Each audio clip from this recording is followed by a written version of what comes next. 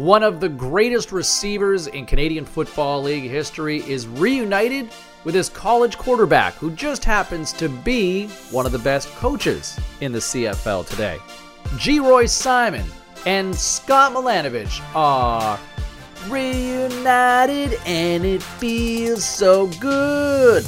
This week on The Waggle, as they look back on their time together at Maryland, sharing some Tony Dungy stories from their time in the NFL, and even talking the football cult classic film, The Program. Plus, Davis Sanchez and I look ahead to Week 4 in the CFL. It's all coming up this week on The Waggle.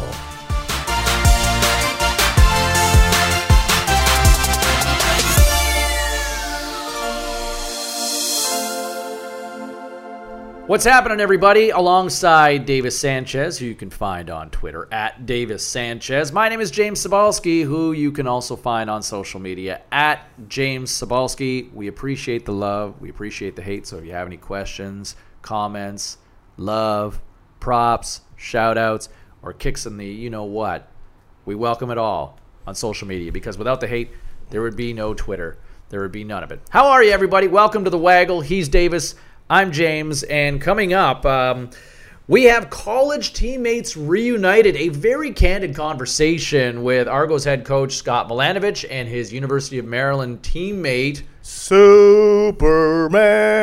One of the greatest receivers in CFL history and one of Davis's former teammates, the one, the only Geroy Simon. A lot of fun listening to these two guys, looking back on the days. That was fun. A lot of fun. And so that's coming up in just a few minutes from now. We'll also look ahead to Week 4 in the Canadian Football League as well. And hey, just a reminder, make sure you subscribe to The Waggle on iTunes. The more subscribers, the more encouraged the CFL is, and we are to create more content and information and fun for you, the consumer of stats and information and content. So the more love you give to us, the more love we keep on giving back to you guys. There has been tons of love, and I do want to say thank you for.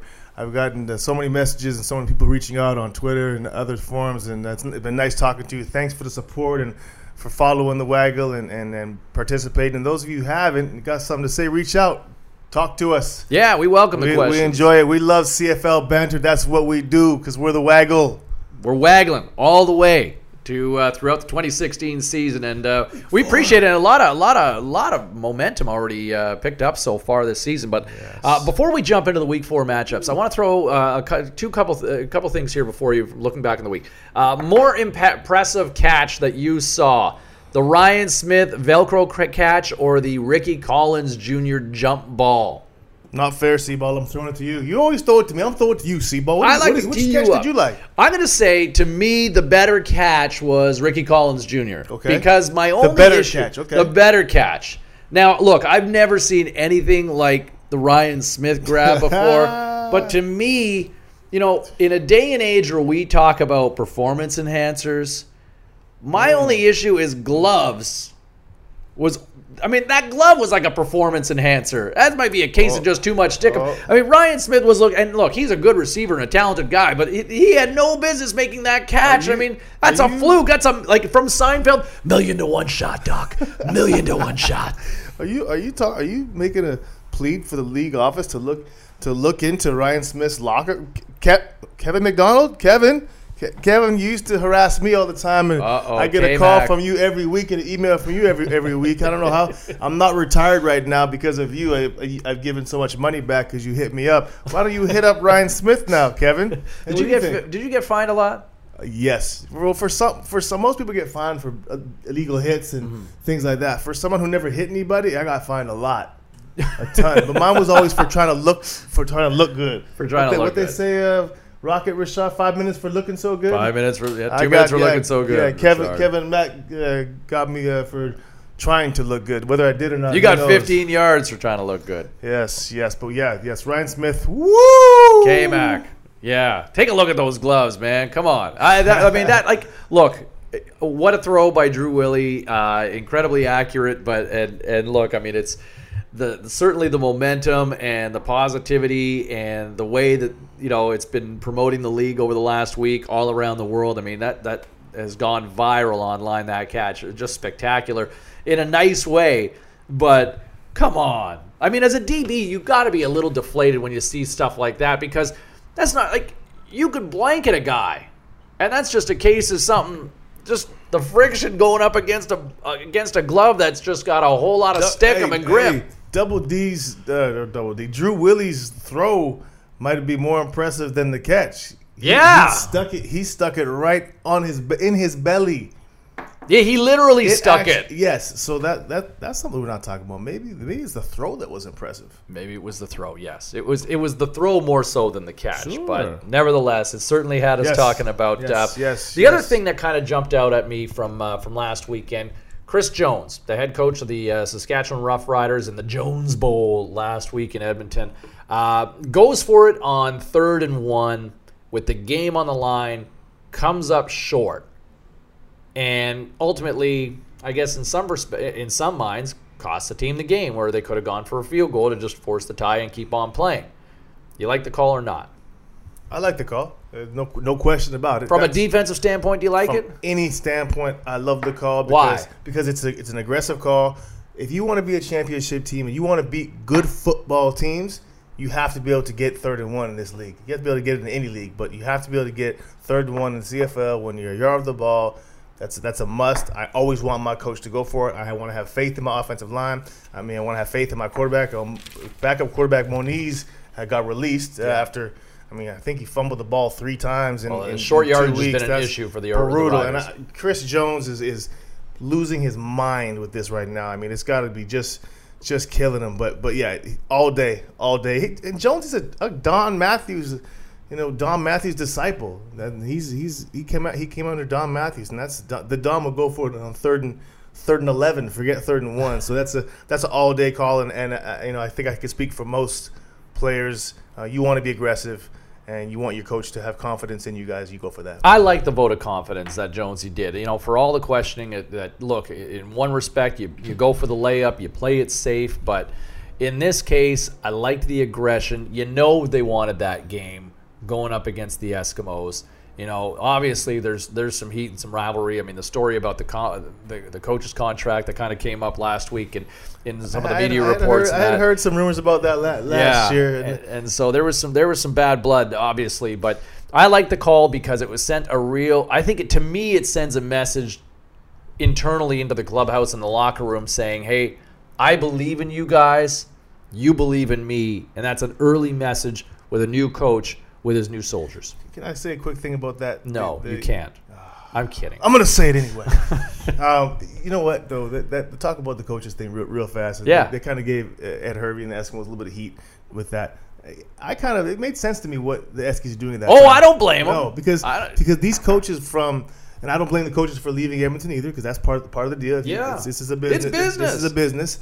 And if the coaches already know they're leaving and going to Saskatchewan, which it's known, they all knew they were going with Coach Jones. Mm-hmm. They weren't working for the Eskimos anymore. They were on staff, but were they recruiting for the Eskimos? You're mentally checked out. I think weren't anybody, recruiting, and it doesn't matter what walk of life planning. you're in. If you are changing jobs and you're changing jobs, you are mentally checked out. And also, you're mentally checked out. And in a football season, you're working for the next year. There's no games. There's nothing they could do. No. In those days, they're just in the office planning on what players they're getting to try to get to Saskatchewan and what they're doing in Saskatchewan. And what office souvenirs they can take. Sure. So why would you pay them for those 2 or 3 weeks sitting in an Eskimos office working on Saskatchewan game plans? I would do the same thing if I was Ed Hervey. Yeah, I certainly don't. The evil empire. All's fair in love and war. So Ed, you know what? Hey, it's okay to be a bad guy every once in a while, and I don't blame you for that one at all. And you know what? Hey, look, everybody got paid. Nobody stopped getting paid, and you know who got paid? Chris Jones. Chris Jones got paid, and all of his assistants got paid. So everybody got looked after. And and you know, at the end of the day, Ed Hervey and company, they still walk around with a really nice, shiny 2015 Grey Cup champion ring. Nice. So everybody kind of benefited in that situation. All right, let's jump ahead into the matchups for week number 4, and the first one kicking off on Wednesday in Toronto at BMO Field. It's the Argos, now 2-1, having won 2 straight, taking on the Ottawa Red Blacks, who are still unbeaten, but now sitting with a greasy tie under their belt, which was a wild game against the Calgary Stampeders, but a tie. Ugh, Davis, I just looking at that final score was just like, really? Still have ties? I think we can, because of the 2-point, we talked about this, because of the 2-point conversions, you go back and forth, you have to go for 2. If you don't know this out there, you have to go for 2 in the overtime in the CFL right now every time you score. So it's gonna stop that game from going on. The reason why they cut it off after 2 series is you don't want a game going 5 hours, back and forth. But because you have to go for 2, that's not going to happen. So let's find a way to possibly get. I hate the tie. I don't like that. It's gonna end soon enough if they both have to go for 2. It's not gonna go forever. Find a way to get rid of that. I like that. I love all the new rules. I don't like that. I think from an individual matchup, I think a lot of missing the last 5 minutes of a movie or something. When your PVR stops or something. Hey, wait a minute. Exactly. Who won during that battle between Finn and Kylo Ren? Oh, it cut out right at the end of The Force Awakens. Sorry. Yeah. Phantom Menace. It's about 15, 16 years off there. Okay, so from an individual matchup in this one, you've got Trevor Harris and Ricky Ray, former teammates, the 1-2 punch at the quarterback position in Toronto last year. Harris signing with the Red Blacks in the offseason. He's been just incredible. In 2.5 games this season, 80% completion percentage, almost 1,100 yards passing, 9 touchdowns, 1 interception. And Ricky Ray, no slouch on his end, 5 touchdowns, the 1 pick, almost 70% completion percentage, 750 yards passing. Both these guys are clicking right now early in the season. But to me, I think ultimately the difference in this one, even though nobody has shown that they can slow down Trevor Harris, I think defense from the Argos is the difference here. Watching how they played on the road in BC last week against the Lions and the week prior against the Riders in Regina, to me, that Argos defense is clicking after kind of getting knocked around in that week 1 loss to Hamilton. I like the Argos defense here, and to me, that's the difference in this one. Yeah, they've looked better week by week, the Argos have, and that's what you're going to see from a Rich Stubler defense. Conceptually, match defense that he runs, he's been running for the last 100 years, I think. Match defense is a defense that's all about communication. It's route recognition and it's communication. Did you play under Stu? I did several times. I actually played for Rich, was my defensive coordinator at the University of Oregon when I was in college, and then in 2010 for the BC Lions as well. Everybody has a Stubler impression. Do you have one? I'm not good at impressions, okay. But there's some good. Who had a great one of those of you CFL fans remember Mike Fletcher from the Argos? Yeah, Fletch. He was straight out of Compton. Straight out of Compton. He was a teammate of mine at Oregon. And then played. And then Rich Stubler brought him up to Toronto to be at the Argos for all those years and with the Lions. But he's got a great Stub impression. But anyway, Stubs, as time goes on, as the weeks go on, you're going to see this Toronto defense get better and better. I like Toronto. After that first week, I was a little suspect, but they've grown on me. They certainly do. I like the Argos as well in this one. On the Thursday matchup, it's the defending Grey Cup champion Eskimos on the road in Winnipeg. And Bombers fans, hold on a second. Breathe. You feel a little bit better after that scrappy, much-needed win. The sky was falling the first 2 weeks. And, yeah, that was – hey, look, shout out to Mike O'Shea and the guys for picking up that big win in Hamilton, especially after things looked like they were ready to go sideways right out of the gate with Speedy B and a huge return, and then all of a sudden, boom. Are we allowed to be fans? Because I was kind of a Bomber fan last week. I'm supposed to be 100% unbiased here, yes, as we support the whole league. But I got to admit, I was a Bomber fan last week. I think you were too, Seaball. Totally. I wanted to see that happen. Did I think they were going to give that game away too in the second half? Totally. And yet, you know what? They handled it. You know what? The defense came up with, look, Hamilton gave the ball away 4 times. But you know what? You can also look at it in the sense from a glass half full standpoint, from a Winnipeg perspective. That's 4 takeaways on the Bomber side. So they came up. Leggett, 2 picks. Yeah. Touchdown. Yeah, and a pick 6. Very, very impressive. And a team that really needed one. There was a lot of speculation about, changes could be looming if the Bombers fell to 0-3 to start the year. They finally come up. My only issue with this one, and the numbers will tell you that Edmonton checks in averaging 38 points per game offensively, but they're giving up over 40 points a game defensively. So there's still some issues to be worked out in Edmonton. But I just don't know if Winnipeg can match the Eskimos score for score here in this one. Because you know the Eskies are going to get their points. I just don't know if Drew Willie and company can necessarily keep up in what should be another high-scoring game, at least from Edmonton's standpoint, from what they've shown. Because, boy, Darius Bowman sure looked good last week. And Mike Riley, I mean, what can you say about Mike Riley? Mike Riley is looking like, well, Mike Riley. He's a stud. He's a stud.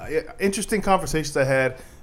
Two separate coaches in the league.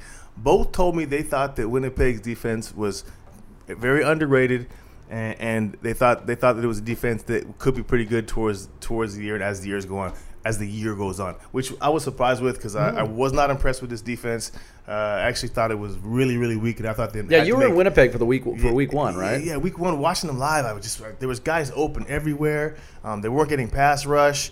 I thought they needed to make wholesale changes to that defense, but they've looked better, and to hear it from guys inside the league, like I say, two coaches that I respect a lot, both told me that they thought that this defense was pretty good and had a chance to be a very good defense, which for Bombers fans sounds good because that offense can get moving because they have the weapons. So maybe there's a shot here after that big win and some hope there in Bomberville, Swaggerville. You know what? In fairness to the Bombers, for all the doom and gloom we've talked about in the first few weeks of the season, the Winnipeg Blue Bombers still have as many wins as the Edmonton Eskimos and the Calgary Stampeders, and they've got more wins than the Saskatchewan Roughriders, and they're only one win back of the BC Lions right now. So it's not all that bad, and they're at home this week. Even though I do like the Eskimos in this. Those of you who don't know, Seaball just pulled all that out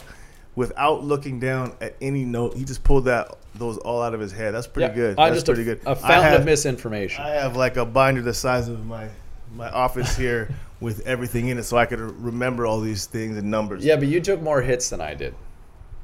True. That's just trying. Hey, listen. While we were talking about the Bombers here, there was a stat that jumped out at me going into this week, and I guess it speaks to Andrew Harris was the big offseason signing for Winnipeg, addressing their running game, which needed to be addressed. Like they went out and they spent lavishly. They also added Dressler. They added Ryan Smith as well. But Medlock. What I find really interesting is that the CFL right now is averaging 166 yards rushing per game right now through the first 3 weeks of the season.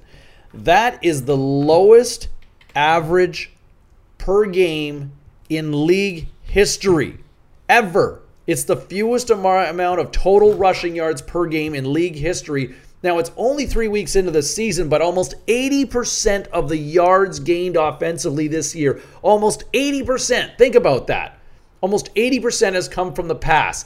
And at a time of the year when the old cliche is offense takes longer to catch up to the defense at this time of the year, where has what would in theory be your safe bet, your layup, so to speak, going to the ground attack as opposed to trying to figure out your passing attack so early? Why has the run been abandoned in the Canadian Football League? What's happened, D? George Reed used to run for 166 by himself. Yeah. I don't know. I'm not sure what's Mike Pringle for that matter. Mike Pringle as well. I'm not sure what. The one thing I would say is the quarterback play in this league right now is through the roof. There's so many great quarterbacks. We got guys like Travis Lulay who are 2 years removed from being the MVP and they're backups right now. That's how good. And Zach Collaros, who arguably would have been the MVP if he didn't get hurt, he's not even playing. And the quarterback play is through the roof. So I think if you're an offensive coordinator and you're sitting up in the booth there and you're looking down and it's second down and you have Mike Riley and Darian Durant and Ricky Ray and Trevor Harris pulling the trigger for you, are you going to hand the ball off or are you going to let them throw? I mean, I think that's just – it just is what it is. They're just darn good right now. And hey, as a fan, it's fun to watch. You know what? It's sure – hey, I'm not complaining because it certainly makes for the fireworks. That was a fluke, Ryan Smith. Fluke. You didn't call bank. We addressed that already as we were doing We were addressing with the league as well. We were talking. Better to not get catch of the year for that. Maybe Willie gets throw of the year. If Ryan Smith gets, Willie will have to accept that award. Yeah, exactly. If Ryan Smith gets catch of the year on anything, I'm announcing my resignation from the Waggle effectively immediately. Oh no! Yes. Oh no! Yes. All right. Well, what a break for somebody else. Yeah. No, I'm lucky kidding. You guys. Okay, Friday night, you've got Hamilton in Montreal to take on the Alouettes. Both teams kind of limping into this one.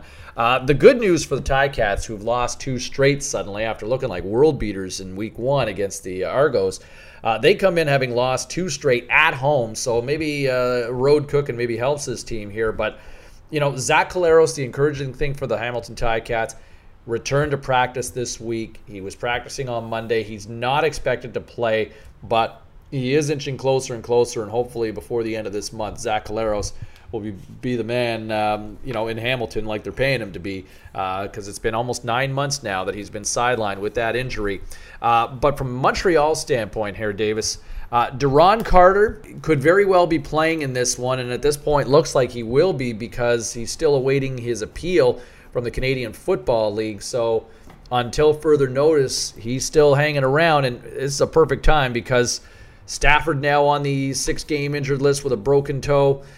You've got S.J. Green gone for the year, and even Kevin Glenn missing some time of practice this week with eye inflammation. And you know what? If you've got to see downfield, to me, eye inflammation might be one of the worst things that you probably want. If you can't see your receiver, that's probably not a good thing. I think I played with a couple guys that had that stink issue. Eye, pink eye.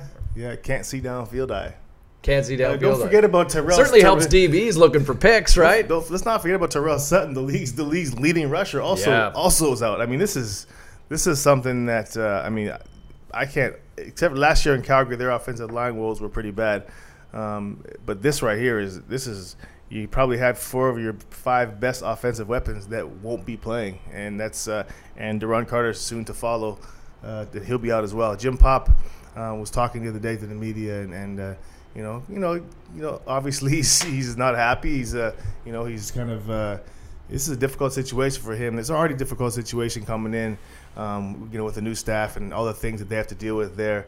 But to have these injuries, this is an uphill battle for Jim and Anthony and Coach Thorpe and the rest of the Montreal Alouettes. You're just without so many of your key horses and playmakers. What do you do? I mean, you hope that your defense can try to keep you into that game, but the reality is Anthony Calvillo is not stepping in here, and Kevin Glenn's not 100%, and your receiving core has been absolutely demolished. What do you do if you're Anthony Calvillo and you look down on your call sheet and all these guys are out? You change the run stat. That's what you do. You change the run stat. You call George Reed and see if he wants to come play and get you a $1.66 himself. George, are you out there? Mike Pringle, come out of retirement. Let's see if you can. Maybe he wants to come back and So George Reed, if you're listening, Davis still thinks you got a lot of game left in the tank.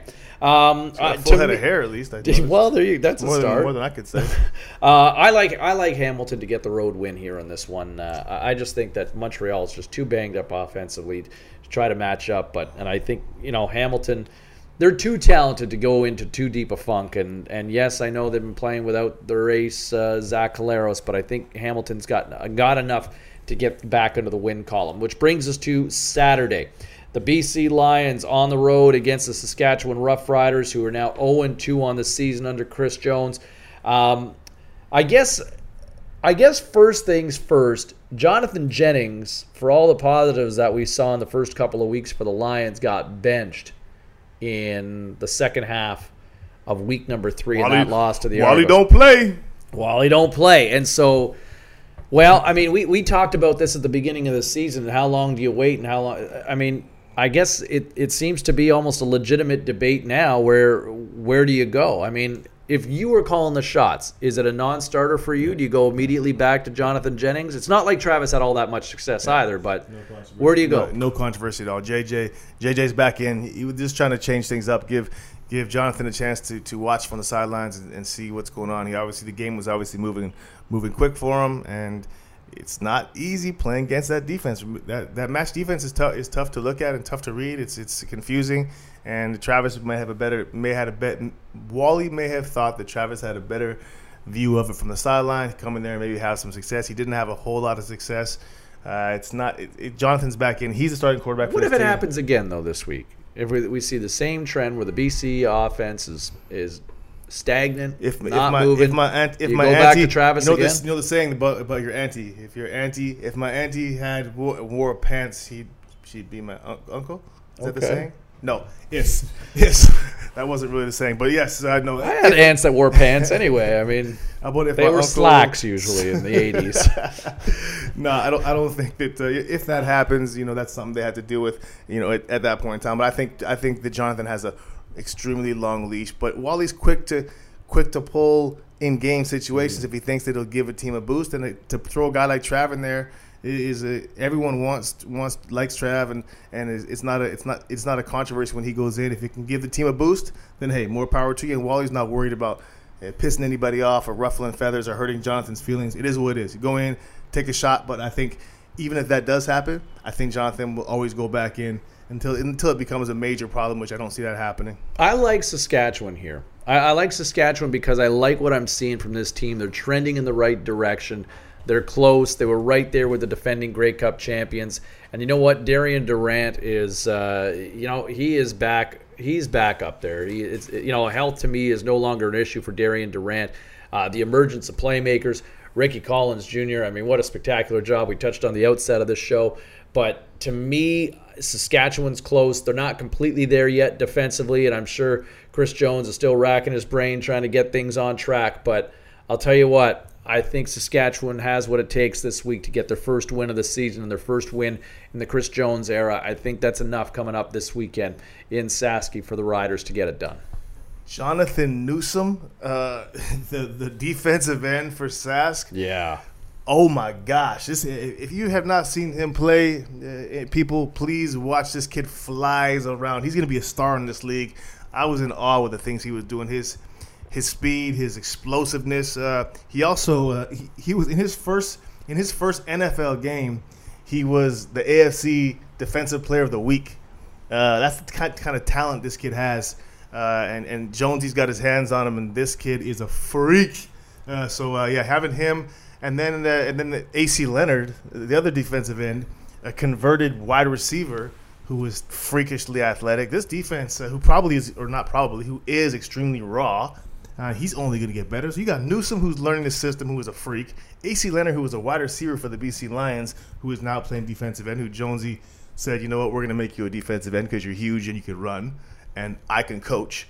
These guys are going to get better and better, and this is a defense is going to be freaky come end of the year. Yeah, no question. There's going to be a lot of fun, and you're certainly seeing a lot of encouraging signs from the Riders, and they're in good hands with Chris Jones manning the sidelines, and it was money well spent for the Saskatchewan Roughriders, much to the chagrin of the Edmonton Eskimos. Hey, don't forget to sign up for CFL Pick'em on CFL.ca, and you can go head-to-head with your weekly picks, head-to-head with Davis and myself. You can join our CFL Pick'em group, The Waggle. It's open for everybody. You can just find us online at CFL.ca. Just to recap one more time, the picks this week, Ottawa at Toronto. I like the Argos in this one here. Davis, which way are you going? I like Ottawa. You're taking Ottawa in that one? I like Ottawa. Okay. On the Thursday matchup, Edmonton in Winnipeg. I'm going with the Eskimos. I'm taking the road team here. Yes, I'm going to go Edmonton as well. Hamilton at Montreal. Hamilton, both teams kind of reeling right now, but you know what? Give me the lesser of two evils, and I'll take the Hamilton Ticats because they're healthier. Montreal. They're tough to play at home. Doesn't matter. They're tough at home. The defense will play. I think that Montreal can keep it close, and Hamilton doesn't look all that great right now. Okay, and closing out on Saturday, it's Saskatchewan at home to BC. I think the home team gets their first win of the season. Give me the Rough Riders over the Lions. Ooh. You know what? I don't know who to take, but in this situation, I'll just go opposite of you because it feels good. BC, Sabalski. BC. Hey, I'll say this. Wow. Look at the numbers for road teams so far this season. The road team is 8-3-1 through the first 12 games in the Canadian Football League this season. So home cooking is apparently a little stale right now. all across the country. That's Davis Sanchez. I'm James Cybulski. This is The Waggle. And coming up in a matter of moments, we catch up with former college teammates Geroy Simon, one of the great receivers in Canadian Football League history, and his former quarterback. That's his quarterback. Scott Milanovich, the head coach of the Toronto Argonauts. It's all coming up on The Waggle.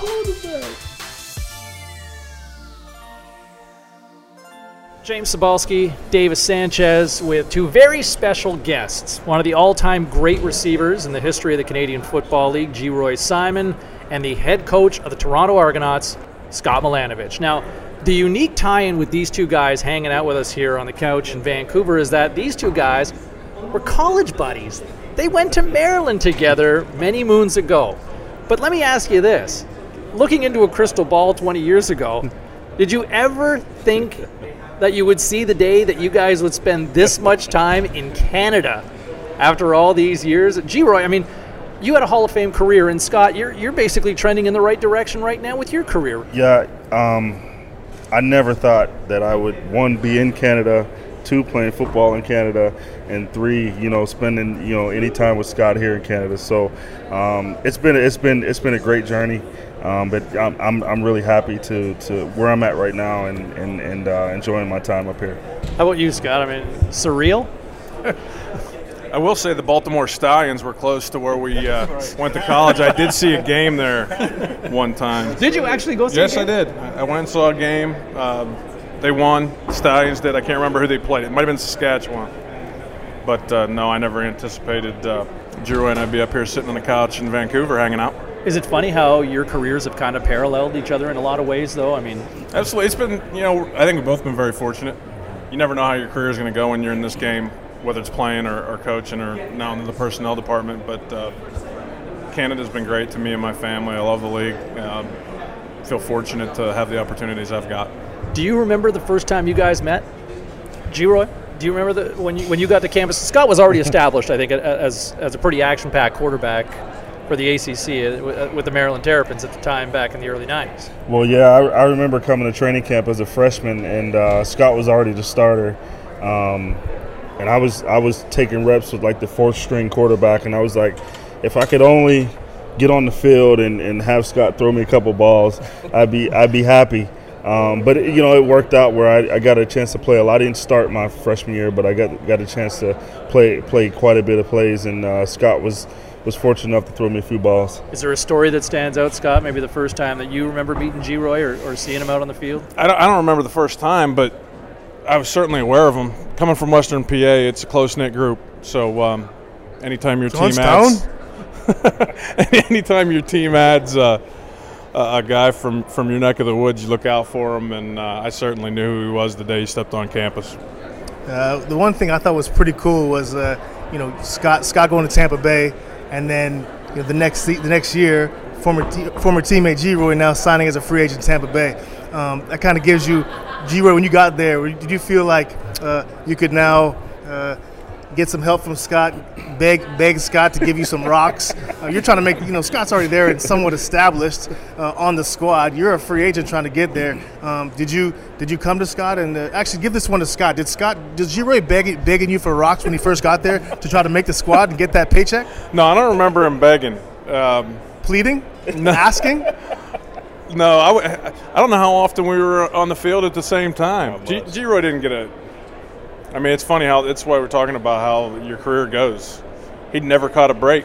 I mean, the guy should have been playing down there for 12 years and making millions of dollars, and it didn't go that way for him. But he made his own way up here. Yeah, I read a quote with Scott, you talking about that earlier, saying that you really believe that if Geroy got a shot, that he would have done the same things.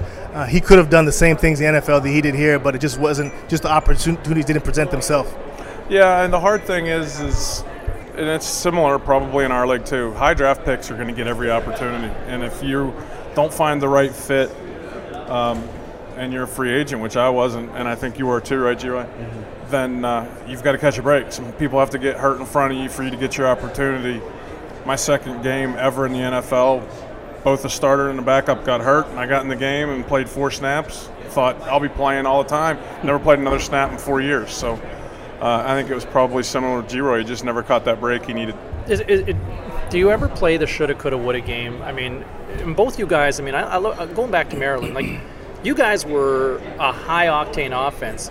Scott, you kind of ran into some trouble. Like, I mean, like anybody at 20 does. Like, we all do something. But, you know, you talk about Geroy kind of not catching that break. You wind up, I think, you got suspended for 4 games, I think, in your senior year. And that's a big year for you because there's huge expectations from that standpoint. I mean, do you ever kind of wonder the shoulda, coulda, woulda? Because the NFL was right there for you too, right? Yeah, I don't. I've never lived my life that way. I look at it, if it hadn't happened, maybe I wouldn't be in Tampa. I wouldn't have met my wife. I wouldn't have got to spend time with Tony Dungy, who's made me, to some degree, the coach that I am. Really? I am today. And yeah, I just never been one to look back. Everybody makes mistakes. I have kids now. I tell them the same thing. And it's not necessarily the mistakes you make, but how you respond to them and the person you become after that. Well, it certainly worked out for you, and Thank you. Great journey and experience for you guys. I mean, talk to me about what Scott was like on campus. I mean, like I look at Scott, and Scott to me, I mean, Scott, you got the great poker face, and anytime like the cameras are rolling and the mic. I mean, Davis, we were kind of joking about this leading up to this interview, and you know, you're very guarded and cautious, never going to give the other team or the opposition bulletin board material. But when your guard comes down, there's like this cool guy who brings a little bit of swag to the table. Geroy, what's the real Scott? Scott was the man. Yep. He was the man on campus and everywhere you went in the DMV. Everybody knew who Scott Milanovich was because he was one of the best players in the country. Yeah. Not only in that area but in the country. And he was the same, just as he is as a coach. You know, he knew where everybody was at. He knew what was going on. That's why we were so good as an offense. I can't say as a team, but as an offense, we were so good because he was the leader of our group and put us in the right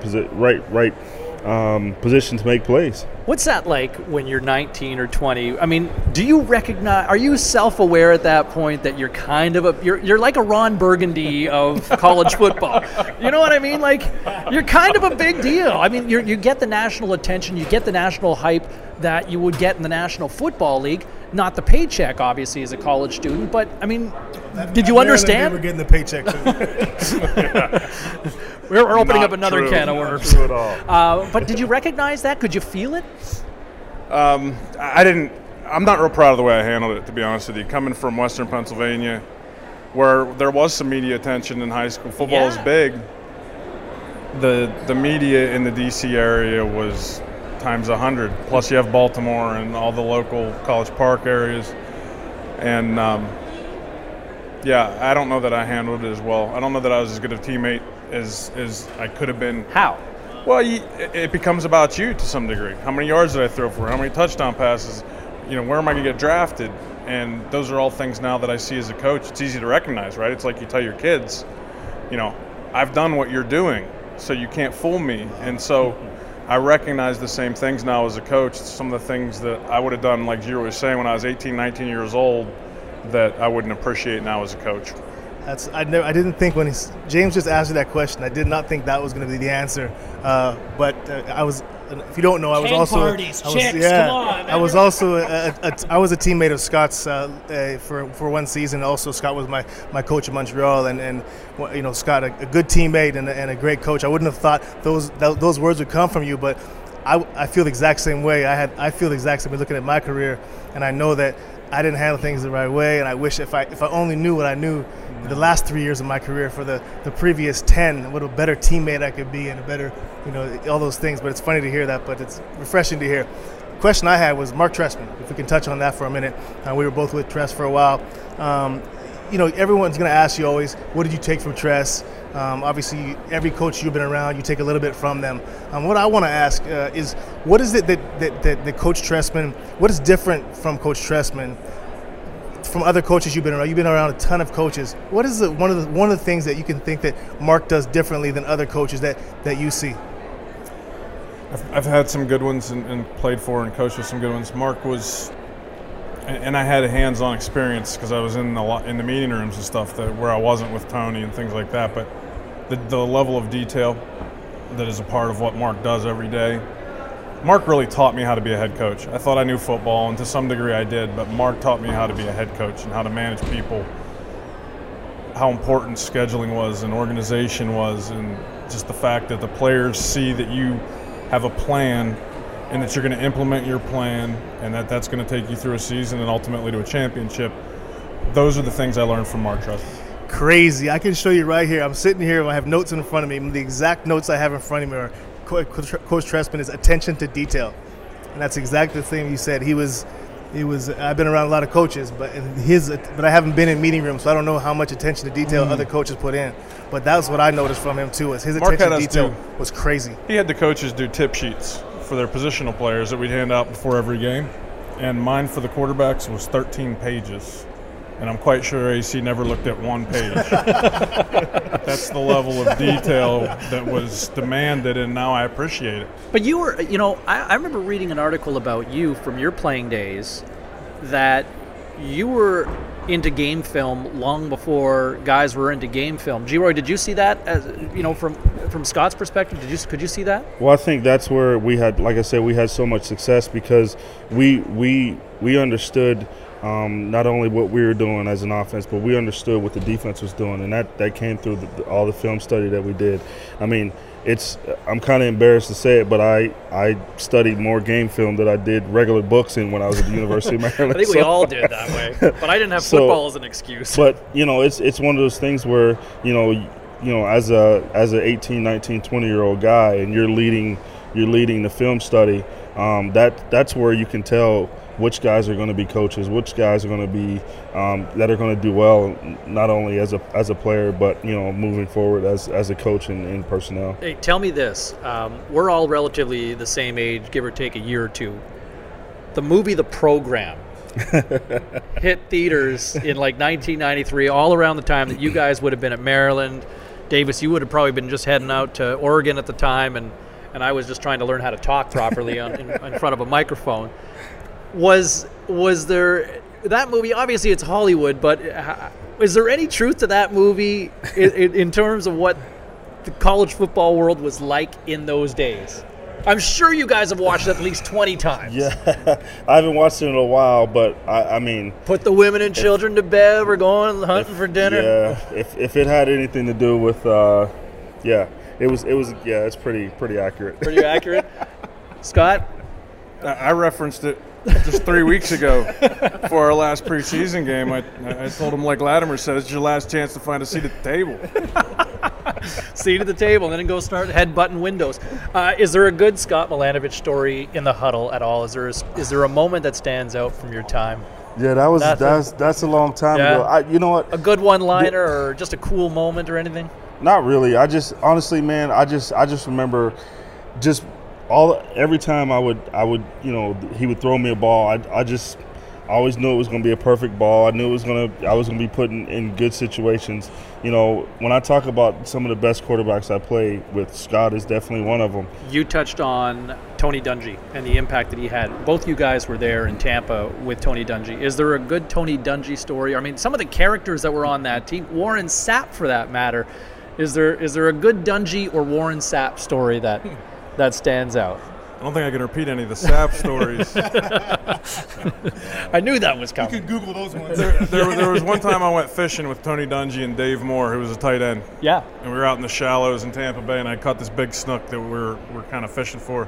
And I got it right beside the boat, and it snapped the line.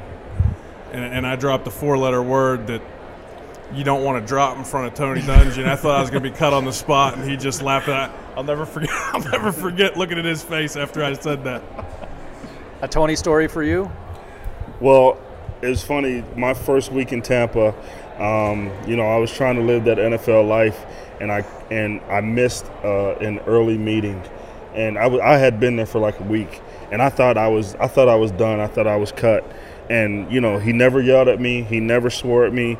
He just it was like your dad, showing the disappointment in you, and I just said I would never be late for a meeting. I would never miss anything, just because I never want to let the guy down, because he was like a father figure too. I just want to ask. I know your dad had a big influence on you, but still does. What's the relationship now in regards to football? Is he calling you every week, talking about the team, talking game plan and strategy? Toronto Argonauts from back home. Yeah, we don't do strategy. He goes to all the home games, and in all the Hamilton games because they're close enough for him to drive to. We don't. He doesn't do strategy because you won't listen, or because probably a little bit of both. He's not afraid to second guess me after the game, though. Perfect. Yeah, why'd you do that? Yeah, that's none of that's changed for sure. Gentlemen, I appreciate you doing this. Thank you so much, Scott. All the best this season. Geroy, great to see you as well, and keep up all those Instagram pics at the golf course. Great to catch up. Thanks so much, Scott. Thanks, guys. Thank you.